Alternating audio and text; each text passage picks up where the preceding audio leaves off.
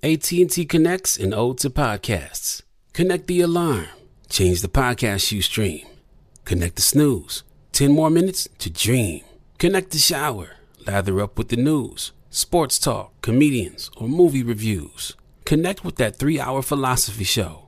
Change the drive into work in traffic so slow. Connect the dishes to voices that glow. Thank you to the geniuses of spoken audio. Connect the stories, change your perspective. Connecting changes everything. AT&T. Tired of endless diets and weight loss struggles? It's time to say goodbye to frustration and hello to results. Introducing Smart Metabolic Burn from BrainMD, your breakthrough solution to fight stubborn body fat. Imagine burning fat, balancing glucose levels, and regulating metabolism in just 12 weeks. This unique 2-in-1 product combines the power of 2 clinically studied ingredients in one revolutionary formula. Berberine, which targets abdominal fat, and OEA, which curbs your appetite. With just 2 capsules a day, Smart Metabolic Burn by BrainMD can kickstart your metabolism, fight stubborn body fat, especially that pesky abdominal fat, and support your weight management journey. Right now, save over 30% on Smart Metabolic Burn at GetSmartBurn.com. The lowest price anywhere. That's GetSmartBurn.com. Don't delay. Transform your life with Smart Metabolic Burn from BrainMD. These statements have not been evaluated by the Food and Drug Administration. Our products are not intended to diagnose, treat, cure, or prevent any disease. Do you dream of a healthier life, but education feels out of reach? Trinity School of Natural Health makes holistic education accessible with online programs to fit your busy schedule. Trinity School of Natural Health makes holistic education accessible with online programs to fit your busy schedule. Trinity School's Certified Natural Health Professional Program is the perfect entry point to gain foundational knowledge to empower yourself, your family, and your community to live healthier lives. Turn your passion into a career. Visit trinityschool.org for more info now. Welcome to Checking In with Michelle Williams, a production of iHeartRadio and The Black Effect.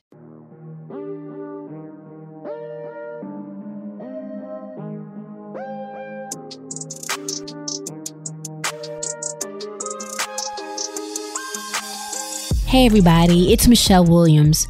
You know, sometimes life gives you a sign along the way that could be considered warning signs, but sometimes we miss them because we don't even know where to look.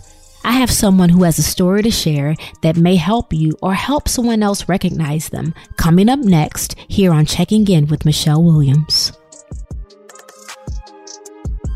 When you're in a space that may not be healthy, especially with anxiety or depression, it can be really hard to recognize that you're even in it until it gets to a place that's hard to get out of. So my book is coming out soon, on May 25th to be exact, and I want to start sharing a passage or two that I think relates to this.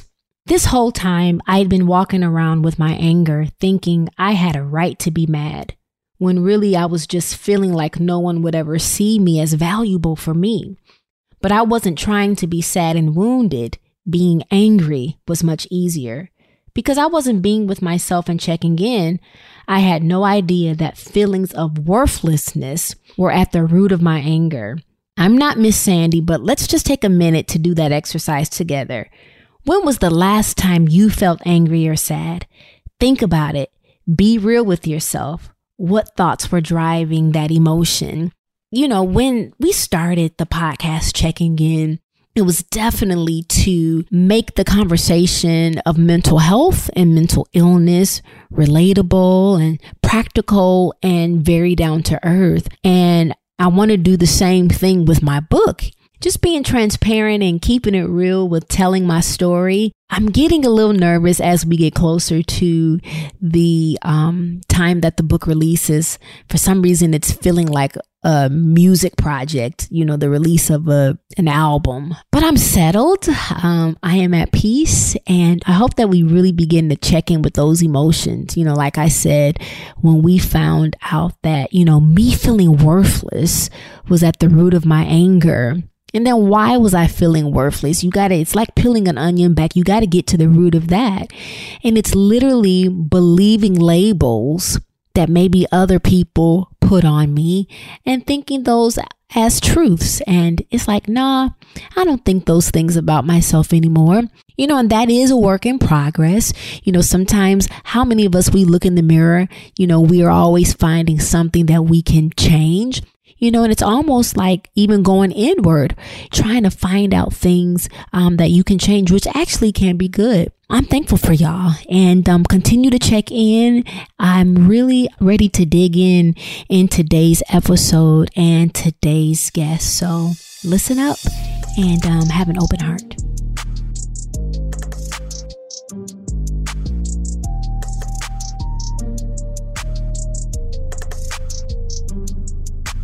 Hello, everybody. Welcome back to another episode of Checking In with your girl, Michelle Williams. First of all, I start every episode, or I try to, thanking everybody for sharing and subscribing. The numbers are growing. You guys are just making me feel so good because every week you decide to check in on this podcast. So this week's episode, just lean in, open your hearts. And I know that there is going to be something in this podcast that you will relate to. I do for sure. And today I'm spotlighting a fellow writer who has just published a book that delves into the topic of mental health. And he's got an important message. It's going to help someone that's listening. He is a Yale grad who has received numerous writing fellowships and is currently pursuing his PhD. Please welcome Vince Granata to my podcast. Thank you so much for having me.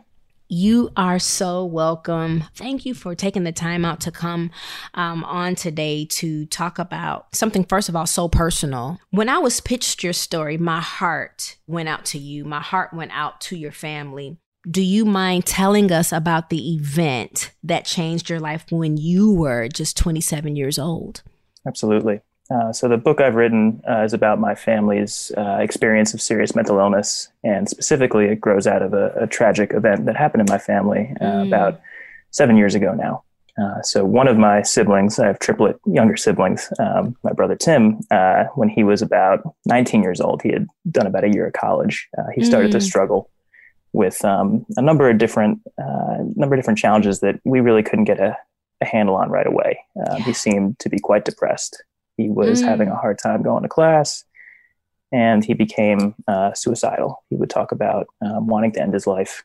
And over the course of the next several years, we were able to get him into, some intermittent therapy and able to connect him with some professionals that were able to talk to him. But he never really got consistent treatment because there would always come a point when he would sort of resist talking about his mental health. And eventually, and what I would come to learn is that was really a facet of the illness he was dealing with. We didn't know at the time that he was struggling with schizophrenia, but eventually he started to experience psychosis and started to experience hallucinations, and his world really became quite terrifying. He, several years after he first became ill, had a really difficult time while he was living away from home. He started to believe that his landlord was poisoning his food. He started to believe that there were people following him around campus, that there were cameras just sort of watching him. And he called our mother and told her that he planned to end his life. The way he put it that night was he said he planned to blow his brains out in the library. So my mother rushed to campus to be with him and helped bring him back to our home. He was about maybe 2-3 hours away at college from where we grew up. And when they got home, he agreed really for the first time to go with her to the hospital. But at the hospital, as soon as he was sort of being checked out by the ER staff, he began to resist. And he was eventually admitted into the hospital against his will for a 2-week period. After that 2-week period, he went home with a couple prescriptions, with a plan for further treatment to deal with what was then becoming clear was schizophrenia. But he flushed his pills down the toilet and refused to attend any kind of outpatient clinic, and lived at home with our mother, who cared for him as best as she could. And over the course of the next couple months, his delusions and hallucinations grew quite a bit worse, and they started to bend towards our mother. And he began to believe that she had abused him secretly when he was a child, stuff that was completely out of nowhere. That was the opposite of the childhood we had. Yeah. And then tragically, when the two of them were alone in the house during a very intense psychotic episode, he killed her. So it's that event that sort of spawned this book and, has sort of inspired my research into trying to figure out, what the heck went wrong with my brother's care. And that is mostly what the book looks at, sort of the lead up to that tragic event and how we've tried to live in the aftermath. Yeah. Well, Vince, everybody that is listening, I believe I have an amazing group of folks who have great hearts. And I want you to know all of our hearts are going out to you. And thank you so much for sharing such I'm going to go ahead and say the word, it's traumatic. I know when you got that phone call, what went through your mind and body? Take us through that moment. So I was quite far away from home when my mom died. I was about 1,000 miles away, and I wasn't in a place where I had cell phone service. So I didn't actually get a call from my father until several hours later. But eventually, when he got through to me, I wasn't expecting to hear him say this to me, and he told me quite directly what happened. He said it right away as soon as I could hear him. And then because of where I was, I lost the call. The call dropped. So he told me that Tim had killed Mom. And then his voice was gone. It's in writing about that moment for the book, it's so hard to describe just sort of the loss of control you feel in your body when you hear something that completely changes your world, and something that's so nonsensical. It does not sound like someone was just speaking to you in a language that you understand. Yeah. So I collapsed. And I didn't hear back from him for, another 10 minutes before we could talk on the phone again. Wow. And I'm sure, what has that done now for you mentally? Have you had to seek help for yourself and relationships? Has it affected relationships? Yeah, all of the above, I guess I would say. I'm so sorry. No. I think the most important, or one of the most important things, is I was very lucky fairly soon after my mom died to get into pretty consistent therapy with someone who I actually still speak to this day. I had mine yesterday at 10 a.m., so no shame. Believe me, I will talk about therapy. I will scream the benefits of therapy from the rooftops. I'm an advocate for it, okay? Every week. Yeah. I try not to miss an appointment, and if I do, I'm quickly saying, hey, I got to reschedule. Let's reschedule immediately. So I don't play when it comes to that, because to process, some things, because even though, that's happened to you and your family, you still deserve a great quality of life in every way. You deserve to be whole. As much as possible. Thank you so much for that. And it took me a while to actually sort of, realize that myself, I think. And I think one of the reasons why therapy it was life-saving, and it's not, hyperbole. It literally saved my life. But one of the most difficult things to sort of live with after my mom died was just sort of the tremendous guilt of one, not physically being there, being so far away. Mm-hmm. And then sort of, almost more devastatingly, just having known that Tim was not well for a long time and not having been able to do anything to help him. It took a very long time for me to start to forgive myself for, not knowing about, what his illness really presented to him in terms of challenges, and not knowing what it was my mom was trying to do to help him out. And I, to some extent, blamed, myself for parts of how my family arrived at that tragic day. And it was both in therapy and in sort of talking through what it was I could and couldn't control, and in writing this book. I learned quite a bit about what Tim was facing. I learned quite a bit about schizophrenia. And through that process, I started to understand more about, just what it was I, could or couldn't have done to prevent what happened to my family from happening. Mm-hmm. Well, you were talking about being able to, forgive yourself, and it's actually one of the points that I wanted to talk about as far as forgiveness. And you kind of have touched on a little bit about your journey to find forgiveness for your brother and for yourself. Once you just kind of studied everything about schizophrenia, which is, a mental illness, was that when you were like, okay, this is why he did it, I can forgive him? Or did you feel like, nah, I'm not going to let that be an excuse. I'm going to hold this. I'm not going to forgive him. Did you have moments like that? I knew pretty quickly that if I rejected the idea of forgiving Tim, if I held on to too much anger toward him, that it would consume me. And I don't think this is because I'm like a particularly saintly person or anything, but I knew just to preserve myself that it would be a much harder way to live if I held on to anger toward him. And the biggest sort of reason why I think I was able to move towards forgiveness was because it was so clear to me that that's what our mom would want. She was his greatest caregiver, and all she wanted was for him to have a chance at a peaceful life. So I knew really beyond any shadow of a doubt that what she would want is for me to, leave space for him in my life and to keep that relationship as alive as possible. Wow. And I think that was more important. I mean, even before I could really think about sort of what it meant for me to forgive him or for me to, keep him in my life, I knew that that's what she would want. And that helped guide me in that early year for sure. With you being the oldest, correct? Yes. Did you feel the weight and the responsibility to be the example for your siblings and just the family period? I think from a young age, as an older sibling, that sort of gets put onto you. Like, when I was, I was 4.5 when my siblings were born, and to have 3 at once, my parents. You're still a baby at 4, though. Let you be a toddler. Right. I mean, what could I honestly do to help care for infants at 4.5? I mean, nothing, right? Right. But I think I had a sense from a young age that I had to, if not help, at least not cause additional problems. And that, I don't think that was anything my parents put on me, but just it's hard not to come up with that sort of perspective, I think, when you're around younger siblings. Mm-hmm. And I think, that has carried over, into sort of our adult lives. But I also, I want to, at this point, we're all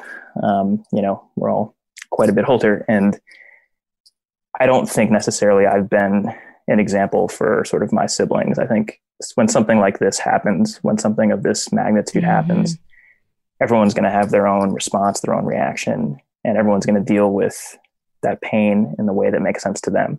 Yeah. And I think one thing that was difficult initially for me was I really, don't know if I always knew the best way to be there for my siblings. And I think at times we were grieving in different ways and we were grieving at different speeds. And it was difficult for me to maybe meet them where they were.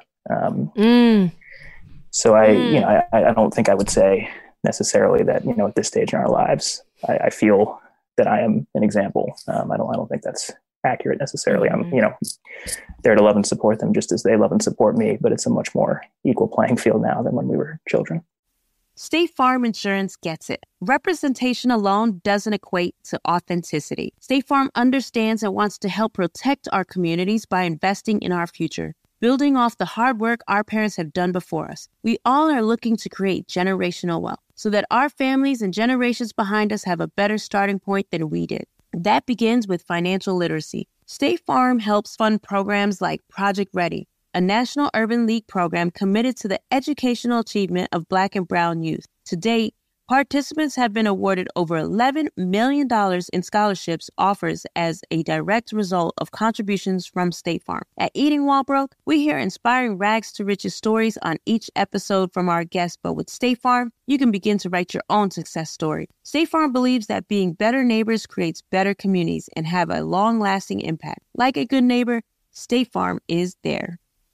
Yo, I'm hyped. The Black Effect is live. This April 27th, the 2024 Black Effect Podcast Festival is headed down to Atlanta's very own Pullman Yards. Last year was incredible, and this year will be even more thrilling, especially with Nissan coming back along for the ride. Nissan is returning with some empowering activations to support Black excellence in the STEAM fields. Have a podcast idea you've been eager to share with the culture? Well, Nissan is back with the Pitch Your Podcast Lounge. You'll have the chance to record your podcast idea and share it with the Black Effect Podcast Network team. But that's not all. Nissan is taking the stage to spotlight some of the HBCU scholars from their own Thrill of Possibility Summit, Nissan's action-packed weekend of community building, mentorship, and professional development for HBCU scholars pursuing professions in STEAM. The Black Effect Podcast Festival is the event to be at. You will not want to miss this, because no matter where life takes you, Nissan will dial up the thrill in your adventures. Visit blackeffect.com/podcast festival for more details. AT&T connects an ode to podcasts. Connect the alarm. Change the podcast you stream. Connect the snooze. 10 more minutes to dream. Connect the shower. Lather up with the news, sports talk, comedians, or movie reviews. Connect with that 3-hour philosophy show. Change the drive into work in traffic so slow. Connect the dishes to voices that glow. Thank you to the geniuses of spoken audio. Connect the stories, change your perspective. Connecting changes everything. AT&T. And thank you for mentioning that. Even though with siblings, we have to remember, and anyone listening who has experienced any type of loss, especially if you've got siblings or maybe just a big family, everybody will grieve differently. And that's okay. Everybody will mourn losses totally different, even though you could be in the same family, even though, guess what? You probably go to church all the time. And that puts added pressure on you, making you feel like, well, because you have faith, you've got to forgive. And because you have faith, you should mourn 1 month and then keep it moving. You know, did you have anybody in your life that was like, come on now, Vince, now, come on, bro, we got to move on? I mean, I'm not sure if anyone put it to me exactly that way. I think if anything, I was probably the one who resisted mourning the most. I initially dealt with pain by trying not to look at it. I specifically, I think in the months after my mom died, I tried to go forward with, all the normal elements of my life. At that point in my life, I was a high school English teacher. I went right back to work, went right back to living where I was living.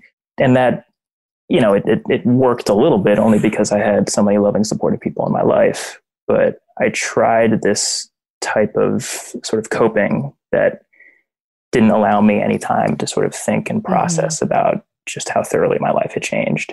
I think, other members of my family were much more, I'm not going to blame myself for this now. I think I've become, more patient with myself over the last years, but they were able to process their grief, I think, more openly and more thoroughly than I was early on. I just felt very closed off, and I felt sort of like I was trying to white knuckle my way through. And it took, I think, a lot of time in therapy to break some of that stuff down. Yeah. To get me to open up in a way that would actually allow me to look honestly at what had happened in my family. Okay. Yeah. Wow. I had someone tell me not too long ago, my father passed in December, and I'm so sorry to hear that. Thank you. And I went right back to work too, pretty much. And I had a moment where grief just hit me, and I was like, where did this come from? And my friend looked at me and said, you kind of went right back to work after everything happened. So you didn't give yourself time. And I was like, well, what is it supposed to look like? Am I supposed to sit and just wear all black for 80 months? What does grief look like? What does mourning look like? But I think for me, I don't know if it was like this for you, Vince. It's like I'm selectively vulnerable. Yeah. I want to control it. Yeah. It sounds like somebody I know. Okay. Okay. You took a deep dive into the research of schizophrenia. For my listeners, can you explain this illness? I think one of the challenges of the illness is that there's quite a bit that we don't know. And I think in my reading about schizophrenia and my seeking out experts and talking to them, I think one of the first things that I realized is that what we call schizophrenia, what we sort of classify as this one illness, has so many different presentations. I think someday with more research, we may find that what we've called schizophrenia is really, a whole constellation of different disorders or different illnesses. And I think that makes it difficult to talk about schizophrenia sometimes, because what one person who lives with schizophrenia experiences can be quite a bit different from what another person with schizophrenia experiences. And what works for treatment for one person might not work at all for another person. So I think when I thought about the specifics, I I'll try to talk more about sort of the specific schizophrenia that Tim experienced, because, and what I want to be very clear in saying is, just because Tim's schizophrenia unfolded in this particular way, that involved violence, that absolutely does not mean that people who live with schizophrenia are violent. In fact, it is much, much, much more likely for someone living with schizophrenia to be the victim of violence than to be the perpetrator of violence. So, and that was, a challenge in writing this book, because in Tim's experience of schizophrenia, his illness manifested in a way that made him see the world in this terrifying way that created this sort of persecutory understanding that our mother, the person who cared for him most in the world, was actually sort of evil, was actually actively harming him. That's what he believed. That is what he believed. Mm-hmm. That is what his illness convinced him of.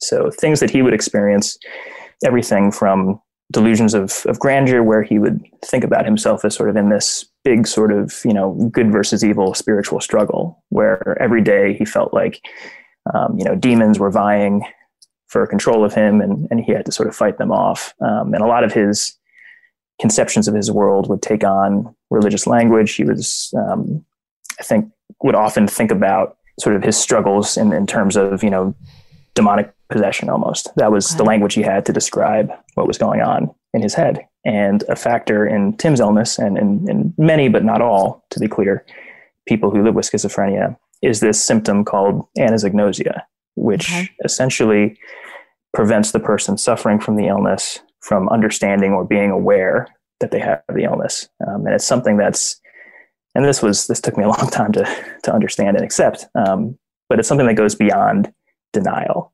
It's not just someone who has a difficult illness denying that they are sick, even though an illness like schizophrenia, because it carries such a terrible stigma, it would be understandable for someone who's facing that illness to perhaps deny that they are sick.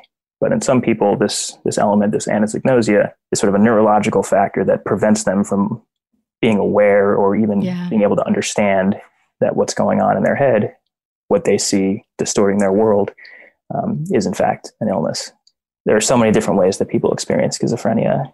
And I also want to be careful to say that, while I did, talk to Tim extensively about his experiences, and while I did talk to experts extensively and read many, many books, it is not an illness that I have personally experienced.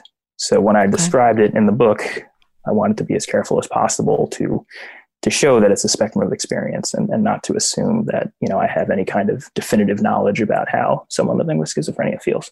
So two people can have the same diagnosis, but the illness expresses itself differently. So if I were to ask you, what signs can you be looking for? You probably really can't, because, like, say with depression, some general symptoms, fatigue, isolation, sadness, are there general symptoms like that with schizophrenia? Right. I mean, there definitely are sort of warning symptoms or signs. Yes. Okay. Someone who is, hearing voices, or, saying that they're seeing things that aren't literally there, or people who are, who seem to be paranoid about their surroundings, and people who are endorsing ideas that they're sort of in a sort of a bigger, people call it sort of delusions of grandeur, where they're seeing their life as sort of a sort of almost fantastical experience. And with Tim, and I mean, maybe that's the most useful way to kind of talk through this. When he first became ill, his experience really did look like depression. It looked, in that sort of first couple of months, like he had really, lost a lot of his will for life. And for many years, one of the ways he would express sort of his pain is through sort of suicidal ideation. He would talk about wanting to end his life. He would talk about plans to end his life. Yeah. And that is something, I mean, I think a really staggering and terrible number of people who suffer with untreated schizophrenia do die by suicide. And so that was a very real fear that we had for Tim as well. Wow. Thank you, by the way, for answering that, because I'm sure people that are going to be listening, whether you're driving in your car or you're just kind of sitting listening, you're probably wondering, hey, do I know someone? That's why getting this book, Everything is Fine, is going to be so helpful.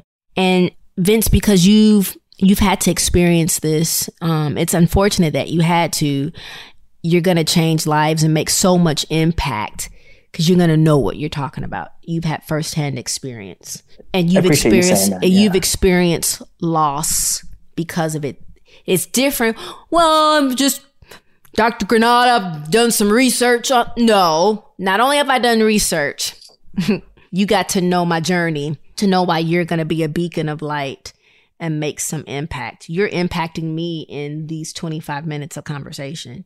Well, I really appreciate you saying that. And in writing the book, I think that thought while the writing of the book was at times this sort of immensely painful process and not always. Yes, because I definitely wanted to know that, Yeah, but I do think the one thing that unambiguously kept me going is the idea that, even if it's only one person or one family who reads this book and learns something that can help them avoid something tragic like happened in my family. I mean, that would make it worth it. Yes, sir. So just having that possibility was something I tried to hang on to, even when, I think the years I spent writing this book weren't always the best years of my life. With everything going on, I'm sure, now working on a PhD, I don't know how much TV you're looking at. Not as much as I'd like, but yeah. But I'm sure you're aware of tragedies happening in our country, from murders of people of color to shooting sprees that have been occurring at an alarming frequency. Who are you turning to for strength during tragedy? Does it make you think of what's happened in the past to your mother and with your brother? Who are you turning to for strength? There are a number of people in my life that I've been beyond lucky to have, but including my father, my brother Chris, my sister Lizzie, who love me even when I feel like I'm not necessarily the best version of myself, and they've been there for me in ways that few other people could understand because we've been through something similar. We've been through, we've all experienced it differently, but they can understand on a level that many other people cannot. And I've also, in ways that I'll never fully understand, been lucky enough to have friends in my life who have been with me in those really dark moments and have more than anything listened to me when I couldn't make any sense out of what I was feeling or thinking. So, I mean, just the love of other people in my life, more than anything, has helped in moments. And I think to what you were saying about sort of reminders of tragedy and truly how, I think every day there's something that happens in this country that is staggering and tragic and violent.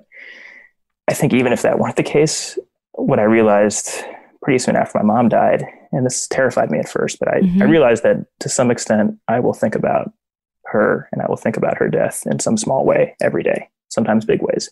And when I realized that, it scared me so much because at that point, all I could think of was someday being beyond this. Like this was something I would get past. And I just didn't understand that the reality is that when something like this happens, it's with you in some way, shape, or form every day of your life. Yeah. That doesn't change. But the way I can meet those moments changes. Yeah. So just like, wow. Something as innocuous as, we have a couple of dogs, my partner and I, and whenever we go to the dog park and we were big dog people and just like small things, like I'll see a woman bend down to pet one of our dogs and I can't help but think of my mom in that moment because she also loved dogs. I mean, there are so many moments in a day that can take me to her. So there is nothing, every day you're going to see something like you just said in the little tender moments of seeing someone bend down to pet their dog, not just a someone, but like you just mentioned, a woman. So you will be reminded of your mother. I'm just praying for more beautiful memories that you can hold on to. I know as both of us have written books, for me, I was wondering, man, am I telling too much information? And then a part of me is like, well, this isn't just for me. It will help others. Tell me in how writing your book, everything is fine. Did you almost put the pen down or stop typing and like, yeah, I'm good. This is too much. I'm going to just drink coffee. I'm not even going to talk about it anymore. Seeing our communities grow and thrive is something we care deeply about here at Black Tech Green Money. State Farm Insurance also cares about the growth of Black communities. They're actively investing in programs and initiatives that help provide financial literacy, give early career advice, and grow Black-owned businesses, thus leading to generational wealth, which helps protect the future of our communities. We want to build a future that we all can be proud of. State Farm understands that representation alone doesn't equate to authenticity. It also requires active sponsorship of programs like the AXO, a year-long program that recognizes and rewards high school students for their academic and cultural achievements, along with funding programs like Project Ready, a National Urban League program committed to educational achievement of Black and brown youth that has awarded over $11 million in scholarship offers to date. State Farm believes that being better neighbors creates better communities and can have a long-lasting impact. Like a good neighbor, State Farm is there. Yo, I'm hyped. The Black Effect is live. This April 27th, the 2024 Black Effect Podcast Festival is headed down to Atlanta's very own Pullman Yards. Last year was incredible, and this year will be even more thrilling, especially with Nissan coming back along for the ride. Nissan is returning with some empowering activations to support Black excellence in the STEAM fields. Have a podcast idea you've been eager to share with the culture? Well, Nissan is back with the Pitch Your Podcast Lounge. You'll have the chance to record your podcast idea and share it with the Black Effect Podcast Network team. But that's not all. Nissan is taking the stage to spotlight some of the HBCU scholars from their own Thrill of Possibility Summit, Nissan's action-packed weekend of community building, mentorship, and professional development for HBCU scholars pursuing professions in STEAM. The Black Effect Podcast Festival is the event to be at. You will not want to miss this, because no matter where life takes you, Nissan will dial up the thrill in your adventures. Visit blackeffect.com/podcast festival for more details.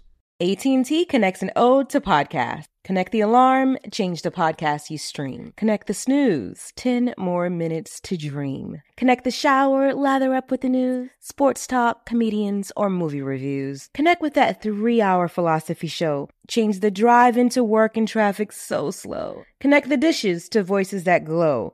Thank you to the geniuses of spoken audio. Connect the stories, change your perspective. Connecting changes everything. AT&T.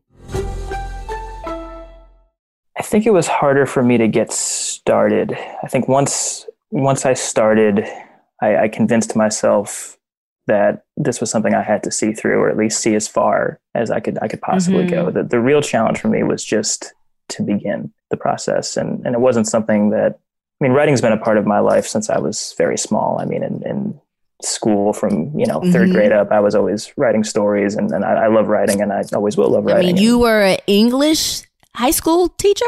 I was, yeah. I taught high school English for a while, and here I am trying to get this PhD in English and creative writing. And so writing was always one of the ways I had to sort of see and make sense of the world. But for over a year after my mom died, I couldn't really think about what writing about my family would entail. It felt too big. It felt too terrifying. And when I finally started trying to write, I approached it from a very different angle. I thought I was going to write like one sort of, shorter piece, like some sort of op-ed about the mental health system. And when I started trying, that's a whole nother conversation. Yeah, we could do a whole other podcast on that one. Okay. Call me when you're ready. Yeah, you tell me when. Okay. But I approached it from a very difficult position when I was starting. I had, at that point, I'd sort of gotten a hold of my brother's hospital records from when he had been hospitalized and sort of the months before our mother died. And it was just this, massive stack of paper. And I went through with, my like red grading pen and just started making notes in the margins and underlining names. And I was so angry. Like I was looking for someone to blame. And because I was so angry when I tried to write, nothing really worked because I couldn't get out of the way of my own anger. I was just so ready to blame other people, or so ready to sort of lash out. Yeah. And I couldn't reflect about my own pain and my own sorrow. And it wasn't until months later when I met someone who would become my writing mentor, this man, Richard McCann, and he showed me how to write from a place of grief, to write from sort of a quieter, more sorrowful place. And that changed the whole process for me. Mm-hmm. To write from a place of grief. Has it been healing at all? Do you think you're in a place of healing? Now I'm in a place of healing. Okay. But I'm very aware that there are lots of other factors outside of writing that contribute to that. What I'll say about writing, I really wanted writing to be something that would be healing, that would be something that would be cathartic, or something that could be therapeutic. And in some ways, it very much is. In some ways, writing allowed me to really think about what happened in my family, to reflect on what happened in my family in a way that I wasn't allowing myself to do just in my own life. It really demanded that I sit down in a quiet place and think very deliberately about, what it is that happened and how I felt about it. So that piece of it was very important in what I'll say is starting my healing process. I think writing started my healing process. But at the same time, it was so painful to revisit those moments. And I think at times, because I was so invested in getting this writing done, and I got so lost in trying to do the best job I could because the stakes felt so high. I wanted this to be a book that mattered. I wanted this to reach people and help people. And I let that sort of, numb some of the real intense pain I felt when I was writing moments in this book. So it started the process of healing. And at the same time, it was also very painful. Very painful, yeah. So I had to, do lots of other work outside of the book to, I think, really get to the place of healing that I'm in today. Okay. Lots of other work. Is just therapy, revisiting those moments? It is a number of things. Therapy is one of them for sure. Like I said earlier, I've been working with the same psychologist for quite some time now. Okay. I trust her, and she has helped me sort of, unknot these things in my life that I always thought I would never understand. And there's that piece of it. There's opening myself to the possibility of sort of, meeting people and allowing people into my life that sort of care and love for me. Okay. In the last year, I've met someone who I want to spend the rest of my life with. And it's a person who I don't think I would have allowed myself to meet if I was still in this place where I was so focused on writing this book and I was so mired in pain. So there's that. And I was just sitting here thinking, faith plays a big role for me, and I don't know how it plays a role for you, but I was just sitting here praying for beauty to come out of this for you. And for you to say, love has come. How much more beauty can a person pray for when it comes in the form of love? Yes. Do I say congratulations, excitement? You can definitely say congratulations. Okay. I thank you. I almost can't believe sort of how lucky I am. And it just is exactly as you said, to open myself up to the possibility of seeing beauty in the world again. Yes. That was how I knew that I was, in a place where I was healing. That's so good. So good. Thank you for that. Well, I've got two more questions. And one of those questions, and now you don't have to go into details because I want people to go get Everything Is Fine. A general update on how Tim is doing, because he has a name. And, how is he doing? First, thank you so much for that question. And I always worry that when I talk about this book, that one thing that can get lost is that Tim and I still have a very close relationship, and we still speak at least once a week. While I was writing the book, I tried to keep him up to date, let him know what I was doing. It was important to me that he knew that this was something I was doing. And he has, and this is something that makes me smile every time I talk about it. For almost 4 years now, he's been voluntarily receiving medication, and he is in consistent therapy. So he is in a facility in Connecticut where we're from, and he's moved from sort of the maximum security facility to a sort of other sort of hospital setting that's on that campus where he has a bit more freedom of movement and has access to a number of different things and sort of a much higher quality of life. And he's on a good trajectory. He's not yet 30. He's still a young man. He can have a peaceful life after all of this at some stage. I earnestly believe that, and I want that. Wow. Vince. He's on his way. So thank you for asking about him. Absolutely. Did y'all just hear what Vince said? He just said, I want that for him. I want him to have a good life. That's got to make all of us check people in our life who's probably done some pretty horrible things. Vince, I've got people that when I talk about forgiveness, they say, I can't forgive this person, but you're showing you're walking forgiveness out. Thank you for that. My last question for you is, I just want you to share why Everything Is Fine is a love letter to anyone that has ever felt complicated. Yes. Yeah. I haven't ever put it that way in my mind, but you're right. It absolutely is. And I think the reason why it is because part of why I wrote this book and part of what I was thinking about while I wrote this book is what I would need, what I would have wanted to read myself, either before terrible things happened in my family or immediately after, because I remember feeling complicated, feeling so lost myself. And there were times when I was writing this book when I tried to think as much as possible about, what would have helped me hold on in those moments that felt impossible. And I think I'd also add that things like what happened in my family will always be senseless and they will always be tragic. And there isn't, something like a simple silver lining that I'm trying to draw from all of this. That being said, because I've had this experience and because so many other people have had this experience, there has to be some way to, we still live after these things happen. Yeah. Even if we recognize that they'll always be tragic, and even if we recognize that every day we'll think about them to some extent, we still have to live. And if anything, I hope that, someone who holds this book can see that there is a way, not a perfect way. I don't think I'm a model or anything like that, but I did live after what happened in my family. You did. I continue to live. Come on. And which would you say that's a choice to live? It had to be for me. Okay. It had to be for me. Yes. Okay. And thank you so much for sharing about what you hope that the readers, when they pick up the book, what you hope they get out of it. Can you share one thing to the people that are listening to give them some hope? At the most painful moments after my mom died, I resisted talking about my experiences and I resisted sharing. I wouldn't have even thought about starting to write a book or do that kind of work. But as soon as I started to talk to people who I trusted, and as soon as I started to share parts of my experience, it did feel like the burden was a bit lighter. So as difficult as it is, try to find that person that you can talk to. Well, everybody, you heard it from Vince, is to try to find a person to talk to, a safe person to talk to.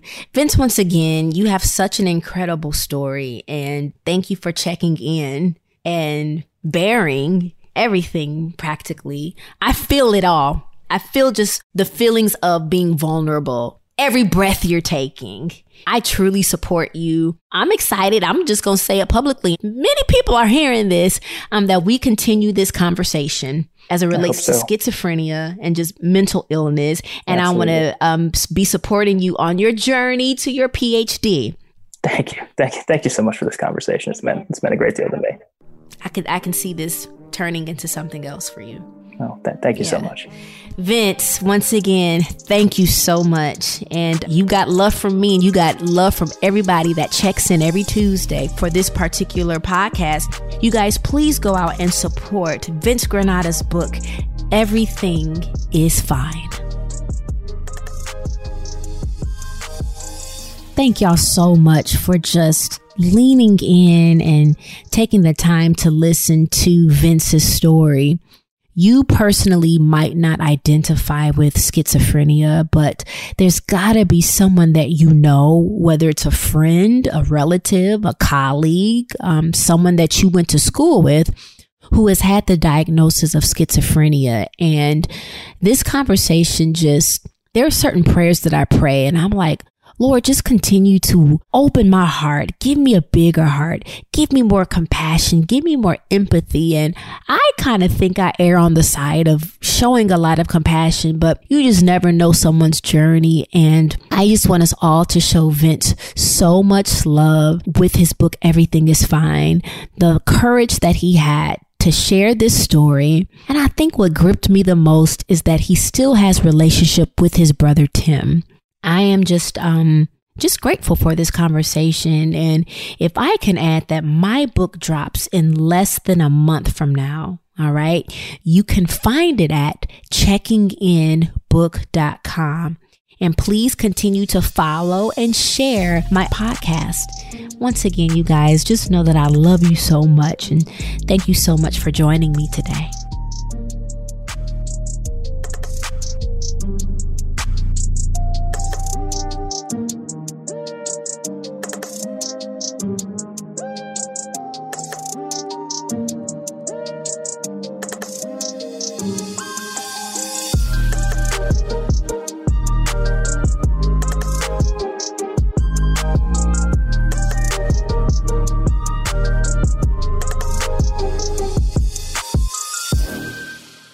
Checking In with Michelle Williams is a production of iHeartRadio and The Black Effect. For more podcasts from iHeartRadio, visit the iHeartRadio app, Apple Podcast, or wherever you listen to your favorite shows.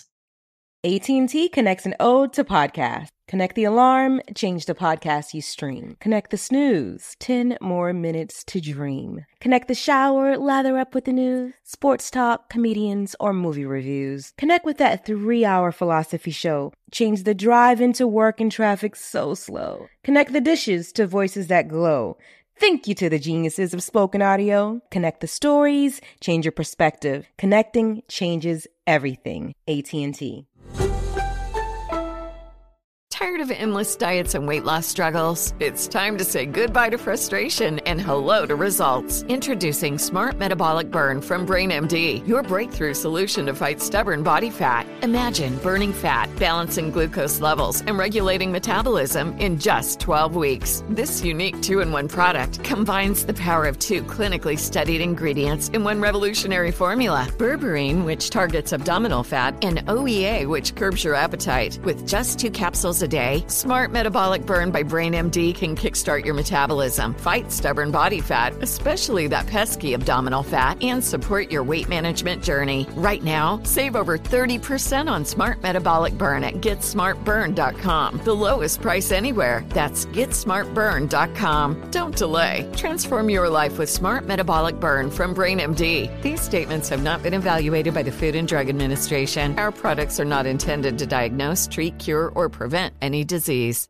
Do you dream of a healthier life, but education feels out of reach? Trinity School of Natural Health makes holistic education accessible with online programs to fit your busy schedule. Trinity School of Natural Health makes holistic education accessible with online programs to fit your busy schedule. Trinity School's Certified Natural Health Professional Program is the perfect entry point to gain foundational knowledge to empower yourself, your family, and your community to live healthier lives. Turn your passion into a career. Visit trinityschool.org for more info now.